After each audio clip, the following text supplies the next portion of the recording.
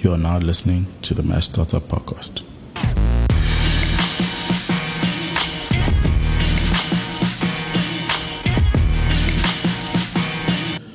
It's not like the radio interviews you've been at. Ain't no studio, nothing. It's just going. So I've known you, I don't know. I actually don't know how many years I've known you. It's insane, right? So I remember just being a young kid, I mean like 23, 24 maybe. And like starting an e-learning startup, trying to figure out what the fuck I'm doing. And the only person that looked like me, that could possibly know what was happening, that could possibly speak at my level, someone I could relate to, someone I could look at and be like, that's the guy. For me, it was you. Okay. So I'm just going to tell you that. Yeah. We're going to get the sweet things out the way very early. No, that's the only compliment. We're done now. So for people who don't know you, like, who do you define yourself as? I wear many hats, but I think simply put, I'm a Taga boy. And what do I mean by that? I'm this guy who can speak perfect English, but I'm a hood. I'm a hood guy from Hillbrow who understands the streets and who's been in the streets for the longest of time. But I know how to do the boardroom hustle.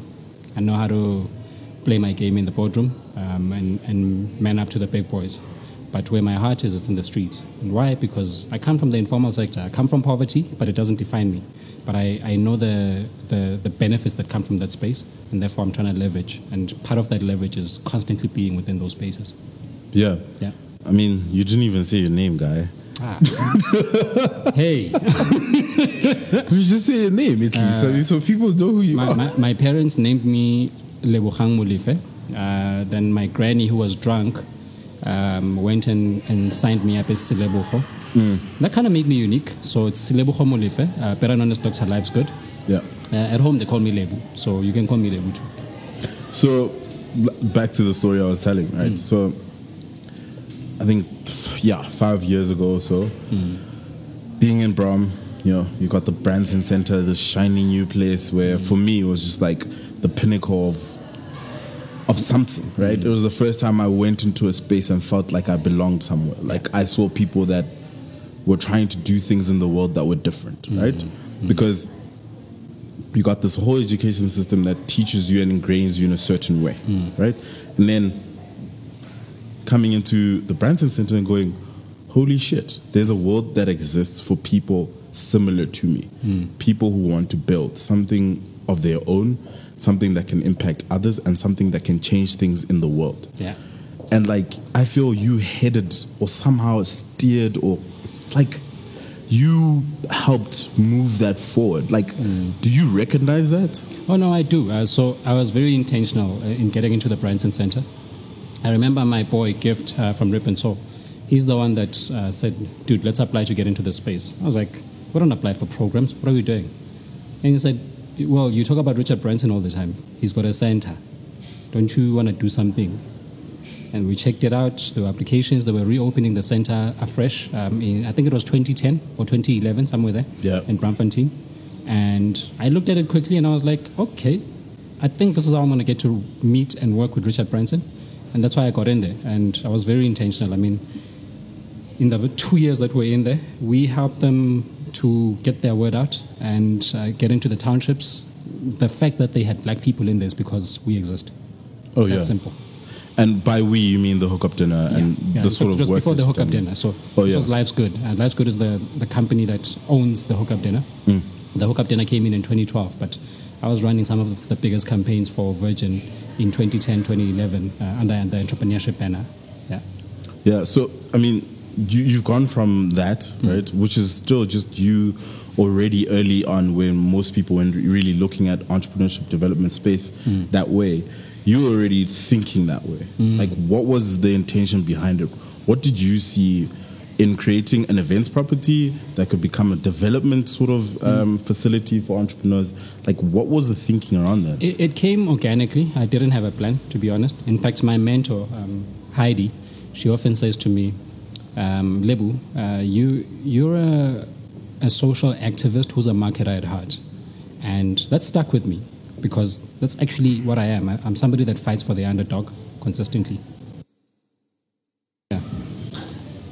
If you look at what the ecosystem was like just then, right, when, you know, Branson Center was popping up, but like you had very small sort of projects popping up everywhere, whereas now it's literally everywhere, right? So brands are getting involved, the, you know, financial institutions are getting involved. Everyone wants a piece of startup ecosystem. They want to own the property, they want to own the entrepreneurial stories. Like, what's the difference between then and now? It's trends, you know. With every generation, there comes a big trend that pops up, and then everybody wants to do it.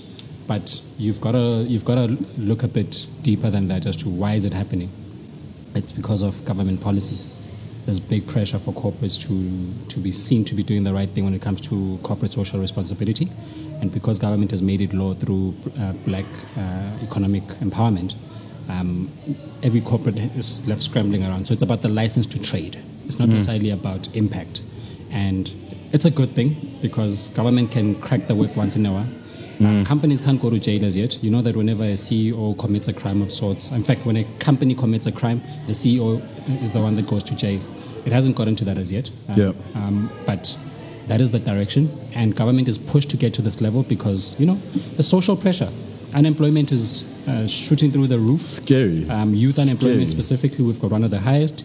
And you know, where there's a lot of black kids with high energy doing drugs, drinking, and just sitting around in the township, we're about to burn roads and everything else. So government is cracking the whip on corporates to play their part. And there's a reluctance in how it's happening, and therefore people want to make it as a PR exercise, and this is not what it's about. You know? I feel like that's like the biggest disservice to entrepreneurs. Yeah. Biggest disservice to small businesses, where it's not necessarily about the support, empowerment, and education of entrepreneurs, but like what you want to do is own the story so that you can blast it into media as much as possible and look to be supporting small businesses versus actually, right? So there's a sentence you said just now, just corporates want to be seen as to be supporting small businesses. Yeah. And like, how do we challenge that, right? Where it's not just a PR exercise. One of the bigger challenges is that you've got the same players in the system that played 20 years ago, people that were in the developmental arena back then when it was all about aid. So for instance, Branson Center was set up as an NPO, and I feel that's the first big mistake. How do you set up an entrepreneurship center as an NPO? It goes against the culture of what you're doing. Absolutely. And that is the challenge. And because what you do then, you bring in NPO people, you bring people that have run non-profit organizations that understand that model of asking and begging for money, of taking out a begging bowl and then taking a checklist to say we did this, as opposed to impact. What impact is, when it comes to entrepreneurship, it should be a dual journey. On the one side, it should be commercial.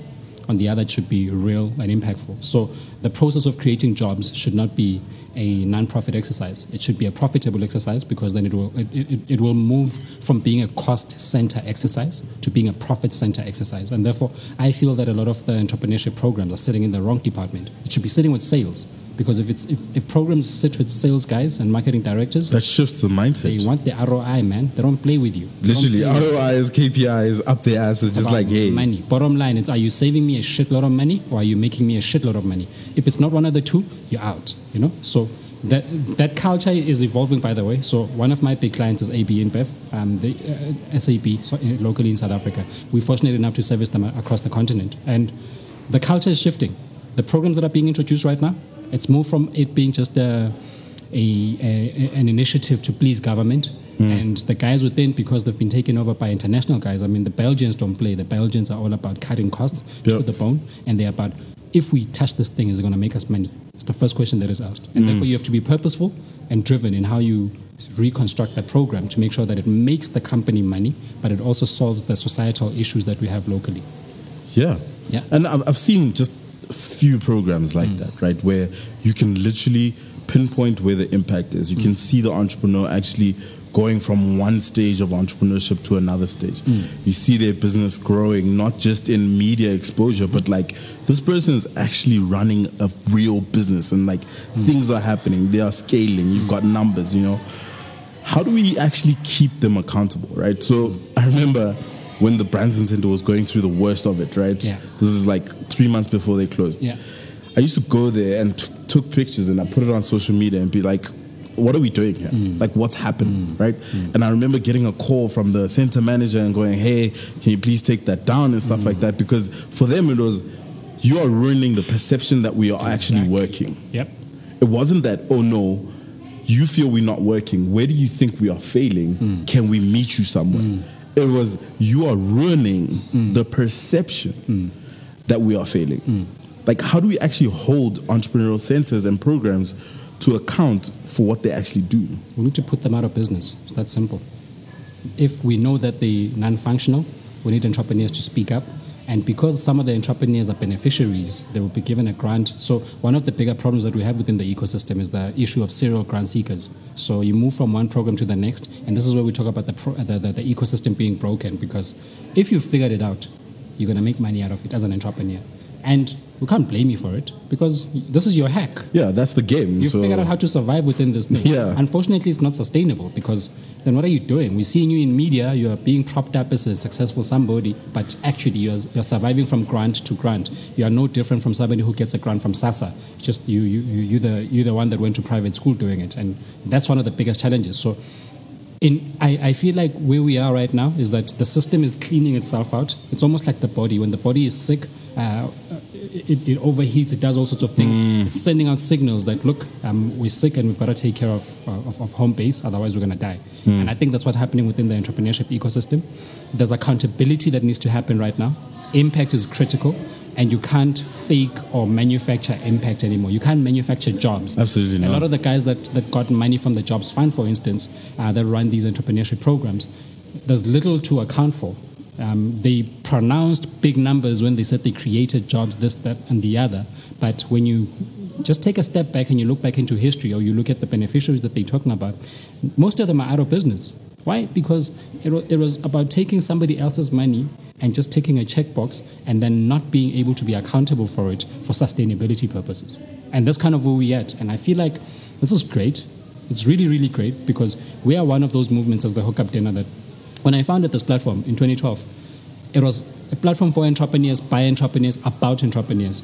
It was not about getting somebody who's got an MBA who understands the mechanics of starting a business but not having their skin in the game to come and tell you what to do. It was about people who were running through this game, not understanding what they're doing, but fighting for survival and making sure that the survival moves from being survival into being profitable mode and sustainable. And that's kind of what we've done with our movement. It's 7 years in the game, unfunded, and we make our money because we service corporates. And I think there's something to say about that. And then you've got to now take a step back even about that and say, where's the impact, guys?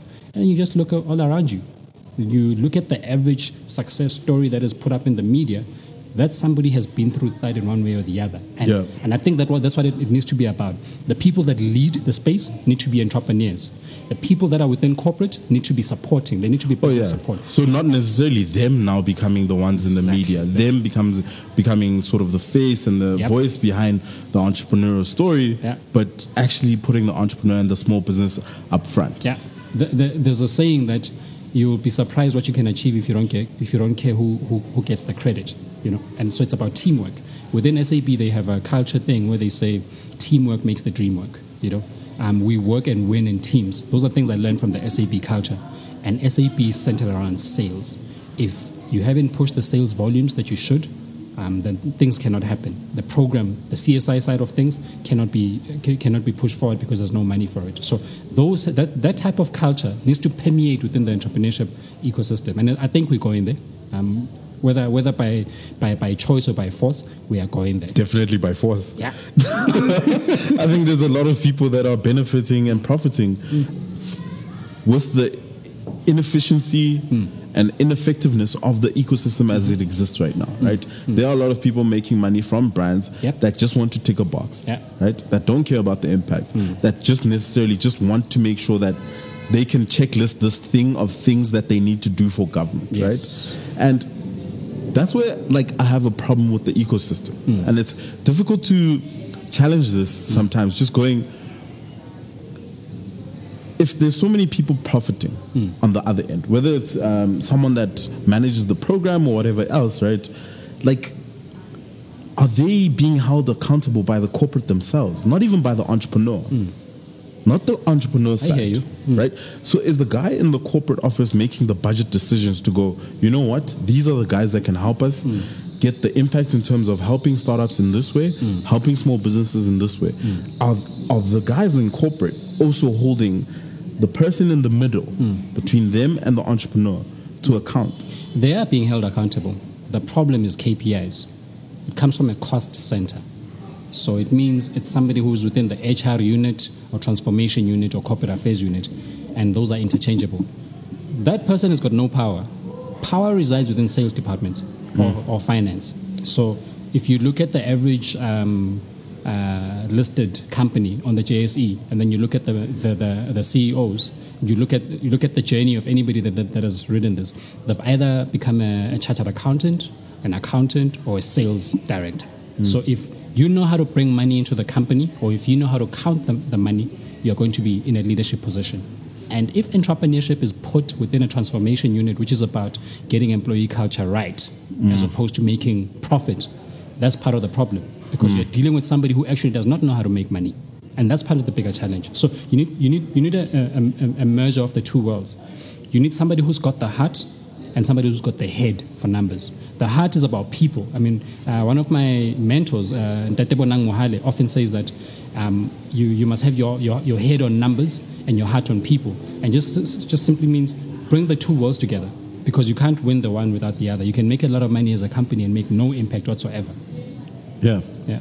So if we track the journey, right, you've gone from Hookup Dinner to the work that you guys are doing with People's Fund, right? Yeah. So I've had Luyanda on the podcast and he's spoken about People's Fund, but like what I want you to go into is just, why would you go from, okay, we are an events property and then we work with corporates in order to make an impact on small businesses and startups, and then we want to help startups raise money. I mean, I feel like that's a completely sort of different sort of thing to go into. Like, what's the motivation for doing that? We stand for three simple things within the Hookup Den. I mean, our values are connect, engage, and contribute. And what that means in principle is that you've got to look at the full ecosystem of an entrepreneur and think about their problems. And because we are entrepreneurs, we go through the problems ourselves, so we know them. Yeah. We had to get the culture right. And this is why we became the largest startup movement across Africa that was getting the culture going. People resonated with this and they jumped onto it purely because they're like, shit, there's no platform that makes us, that puts a face to us and takes us serious. And this makes sense because it's about us. It's not about those people trying to shine through us, you know? So that was the culture part. And then we got into education. So training and development is critical. A lot of entrepreneurs are not numbers driven. And as a result of that, you know how to sell, you make the money, but you don't know how to keep it. So you don't know how to read your income statement, your balance sheet, and all of those things. So we had to get that going. And we went and got accredited and started delivering enterprise development programs in that manner. Then there's a critical component missing out of this. It's funding. And we realized that the average entrepreneur is like myself. Gotten blacklisted at some point. You are not part of the system. And in fact, the system does not want you. You are just too high risk for them. So we're like, how do we solve this problem? And we got together as ecosystem players. Luyanda is a guru in digital marketing. Zuzugile with Brown Sense was able to grab onto a voice that has gone global around black people buying from black people, you know. And the Hookup Dinner is the plug when it comes to the entrepreneurs, so the talent side of things. So we're like, if we can bring these three things together, some magic can happen. Yeah. We needed to raise the money. And we're like, okay, where we're going to start is with the people that come to the Hookup Dinner itself. The community. Those are the people that should be funding entrepreneurs because they understand the problems. And this is more sustainable because you can hold the entrepreneur accountable. And that's kind of where the genesis of it comes from. I mean, it was seriously about first build the culture, that is the community element, and then the education, which is the training and development, and then it's the investment, which is where we are now. And currently, what we are transitioning into is access to markets. We understand that you can be all trained and all funded, but if you don't have access to markets, you're in big trouble. So we're constantly trying to find ways of making sure that now that you're ready, can we make sure that you're making money for real, not just the little money in front of the people that you actually serve. Exactly. Yeah. So I was just speak about just entrepreneurial development, right? And I just want to ask, like, with the entrepreneurs that you've had being part of Hookup Dinner, that have come out of it, right? So I know a bunch of them.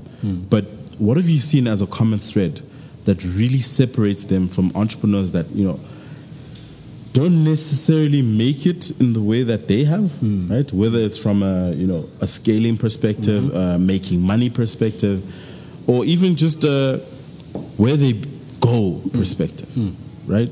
What is a common thread between the entrepreneurs you've seen really, really come out of what you guys have done in Thad, what you've done with People's Fund, and go out and really do incredible things? Yeah. They often have an obsession with something, and they have a point to prove. So it's all about them. It's got nothing to do with anybody else. And this is an important thing because we bet on the jockey. We don't bet on the business. We are comfortable with the business failing, but we're constantly looking at the jockey and saying, you could potentially start another business.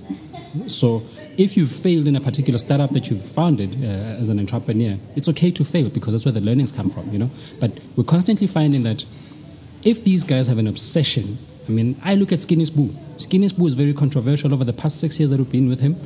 He's done and said all sorts of things, some that are not so popular, shouldn't be done, but this is a person evolving and growing, so you must experience all parts of this person. You know what I mean? Yeah. And you look at his main obsession. His main obsession is that he wants to be famous. And for him to be famous, he's got to make money. And therefore, this sock business enables that. It brings that about. And it's gotten him to go and do things that the average person wouldn't do. He went to Markham's and told Markham's that, look, Markham's wanted to sell the socks for $75. Spoo says, no, we're going to sell these for $150. These are premium socks. You never say that to a corporate. So it's the chutzpah that we're talking about here. And the fight for survival and that energy that says, I don't care. It's the same thing that we have with Luyanda within the People's Fund. Oh, yeah. Luyanda does not care for authority. And it's an important thing and an important culture to embed within people that are starting out, that if you respect authority, you are in trouble because you do not ask for permission as an entrepreneur. You break the rules, you don't break the law. And it's very, very critical that you understand this. If you ask for permission for anything, you're not going to achieve anything because there's people that are custodians of spaces and they want to keep their positions. And you've got to fight. You're the David in this Goliath fight. That's insane. It is. It's real. I feel like you ingrain that exact same value, just like completely and absolutely believing in what you do and why you do it, and seeing how you can actually see it through, right? So something that, like you said about jockeys and horses, right? So obviously the jockey being the entrepreneur, the horse being the business itself. And something I've seen with the South African startup ecosystem is a major attraction from people that run sort of programs and all of that, major attraction with the horse, with the business. It's like, oh, your business is sexy, it's amazing, it's whatever.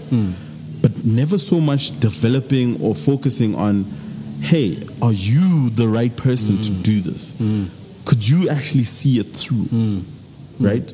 And that massive gap in saying, let's focus on the entrepreneur. This might not be the business that works for him, but you know what? If we build him, he could build something incredible. Exactly. Why don't South Africans understand that? I think everything is born out of need. We often want to solve problems before we understand them, and this is why we fail most times. So it's not that the average person who wants to solve a problem doesn't care about it, and if they fail, it's like, oh, what were you doing? You didn't even care about this. It's understanding what the problem is. I understand it because I'm in the game. So on the one side, I wear a hat where I develop entrepreneurs. I mentor a shitload of entrepreneurs, and I see their struggles, A Skinny Spoo will call me up and say, yo, Lebs, I need 5K for rent. And I've got to deal with that. And I can't send him somewhere else.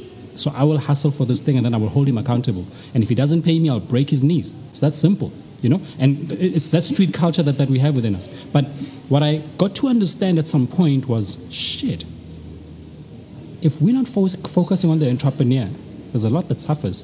Everything falls apart. We lose so much out of a person that has gone from failure to failure, understood what they shouldn't be doing, and now they can graduate and move into a space where maybe if they find a new passion, a new business that they want to start, they're going to do it better, And this is why I started vision boarding. You now understand why I'm doing vision boarding. It's got nothing to do with the trends of the times and everything that is happening. I went back to being an entrepreneur, and I sat there, I was like, shit, I'm going through stuff.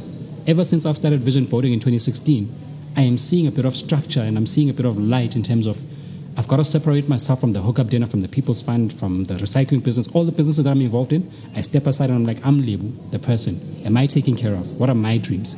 If that died tomorrow, does it mean I'm dead? And when I took that step, I started becoming very intentional about my dreams. And when I put them down on paper and through the process of vision boarding, I started understanding what triggers I need for me to be able to move forward and also to be able to influence other people in a different direction. And that is the actual thing that we need to be taking a step back around and saying, is the entrepreneur being taken care of? And not in a nannying way, in a babying way, but in a way that says, shit, this person has got potential. We see it. We've seen what they've proven by themselves. And yes, they've messed up here and there, but flip, there's so much potential here. How do we get this individual into the right space? Because once you have that, you're gone. I mean, this is what venture capital is about, where you will see somebody holding $100 million check and they will invest in like 100 startups knowing that only one or two are going to make it. And we don't have that culture here because we're a risk-averse culture. As a nation, first of all, and as a continent, we don't have the money. And therefore, we've got to find smart ways around such things. Do you think that the culture of separating entrepreneurs based off of, sort of trends right now, so whether it's social entrepreneurship, creative entrepreneurship, do you think those sort of development centers for entrepreneurs that are very focused on a specific niche, is that the way to go? Or would you rather just work on a generic issue? Dude, my personal view is that all these labels we're wearing, you're either an entrepreneur or you're not. And on top of that, I believe that entrepreneurs are born to be made. That means you can develop anybody to be an entrepreneur. It's not a birthright of some people. You've got outliers in society, people that are geniuses, people that just go ahead and do things. But the rest of society is normal. So if you work with the average person and you show them the tools, you show them the resources, you show them how to do something, they're gonna master it because you're mentoring them, you're giving them an ecosystem that comes with this. So we give them titles because we're trying to get budgets out. And that's the reality. Even check boxes social, again. This whole culture of social entrepreneurship, it's got something that has to do with your relationship with money. It's like, don't love money. Like, what the fuck are we talking about? If you're not making money as an entrepreneur, you're going to be broke, you're going to be depressed, your family hates you, your friends hate you, the culture hates you. So why are you calling yourself an entrepreneur? Just go out there and go for a SASA grant once and for all. You know what I mean? So if that is not the case, if you really genuinely want to be an entrepreneur, you are an entrepreneur who happens to be in the creative sector. And that positioning in your mind is very important because then you don't go with the status quo. You are now put in a box. Now you can't work with engineers because you're a creator. You know, like what the fuck? Like you hear people saying, "I'm a fintech entrepreneur." What the fuck? What is that? Like, what are we talking about? You know, and it's so critical because this is why we're embedding the culture of failure unnecessarily. All because somebody's engineered a program, they've been able to pull the wool over some decision makers' eyes, and they've gotten budget, and then they've got the power to do whatever. And people that run programs feel like they're God, and that's the problem. The power being with the developers versus the entrepreneurs. That's something that's always bothered me, right? Because without the entrepreneurs, the centers don't exist, the programs don't exist, the budget doesn't exist, right? But it always seems like the entrepreneurs and the small businesses are actually at the mercy of the development centers, the program managers, and all of that. Like, why is that? It's the CSI mentality.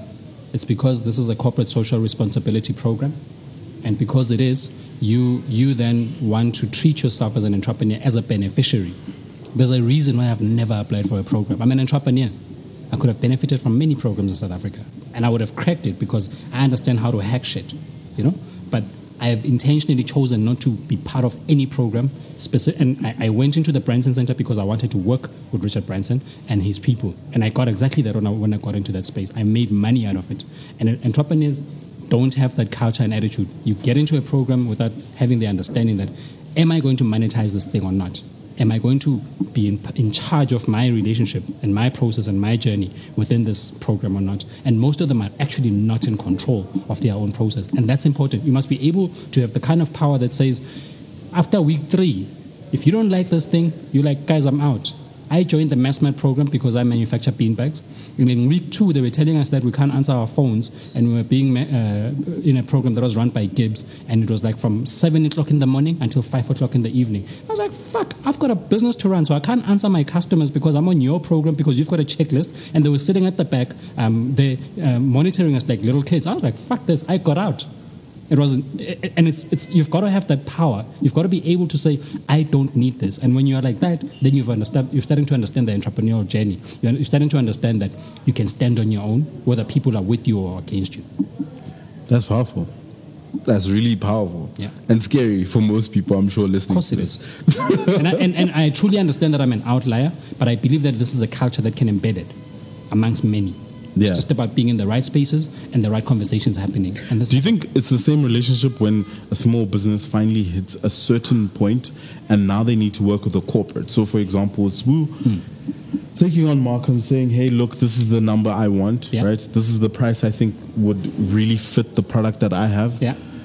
Being able to do that, what does that take? Is it a thing of experience? Is it learning? What is it that gets you to the point where you go, where I am is not nothing. I want to be here.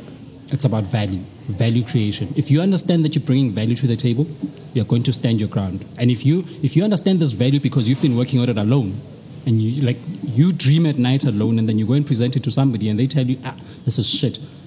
And if you take that just because you don't understand your value, then it's your fault. Then you're going to be called a beneficiary and you're going to be treated like a bitch. It's that simple. I remember when SAB, and it was run by Octavius at the time. Octavius came to THAD. We started in August of 2012. He came around November. And we dated. The only time when we actually did THAD with SAB was in August of 2013. Do you understand the process that it took? It was because it was a back and forth. We're negotiating. We wanted our terms. Because I had worked with SAB before THAD. In a form of selling alcohol through promotions and activations and whatever as Life's Good. And I realized that, this is a beast of a brand and they're going to take everything. They come for you like that, and then when they're done with you, they will dump you. It's just that simple. So we had to re-engineer the culture for ourselves and make sure that we are in control of our own journey. And to a point where if they were to dump us tomorrow, we can continue. And this is important for an entrepreneur. Understand your value. If you don't understand what you're bringing to the table, get off the table. Walk away. Yeah, walk away. Go and learn. Go and rearm. Pull in reinforcements. If you need to go into the deal with somebody else who's going to represent you in that boardroom, do that. But don't just give in, because they will they'll take you for a ride. Sure. I want to do this again. Let's finish. So what we're going to do is we're going to do this again. Okay. Not now.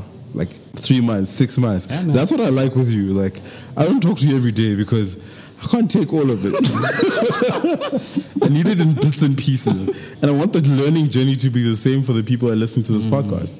Understanding that you need to look at what you have said, what you have taught, and go, okay, what can I apply? What can I actually move on? And then reignite myself months later. Yep. So we're going to do this again. Thank you so much, man. No, thank you. An important thing out of this is that don't take all advice. Take the things that work for you and walk away from the rest. That's a perfect way to end the podcast where you gave advice the whole time. But that's fine. Thank you so much, man. Sweet, man.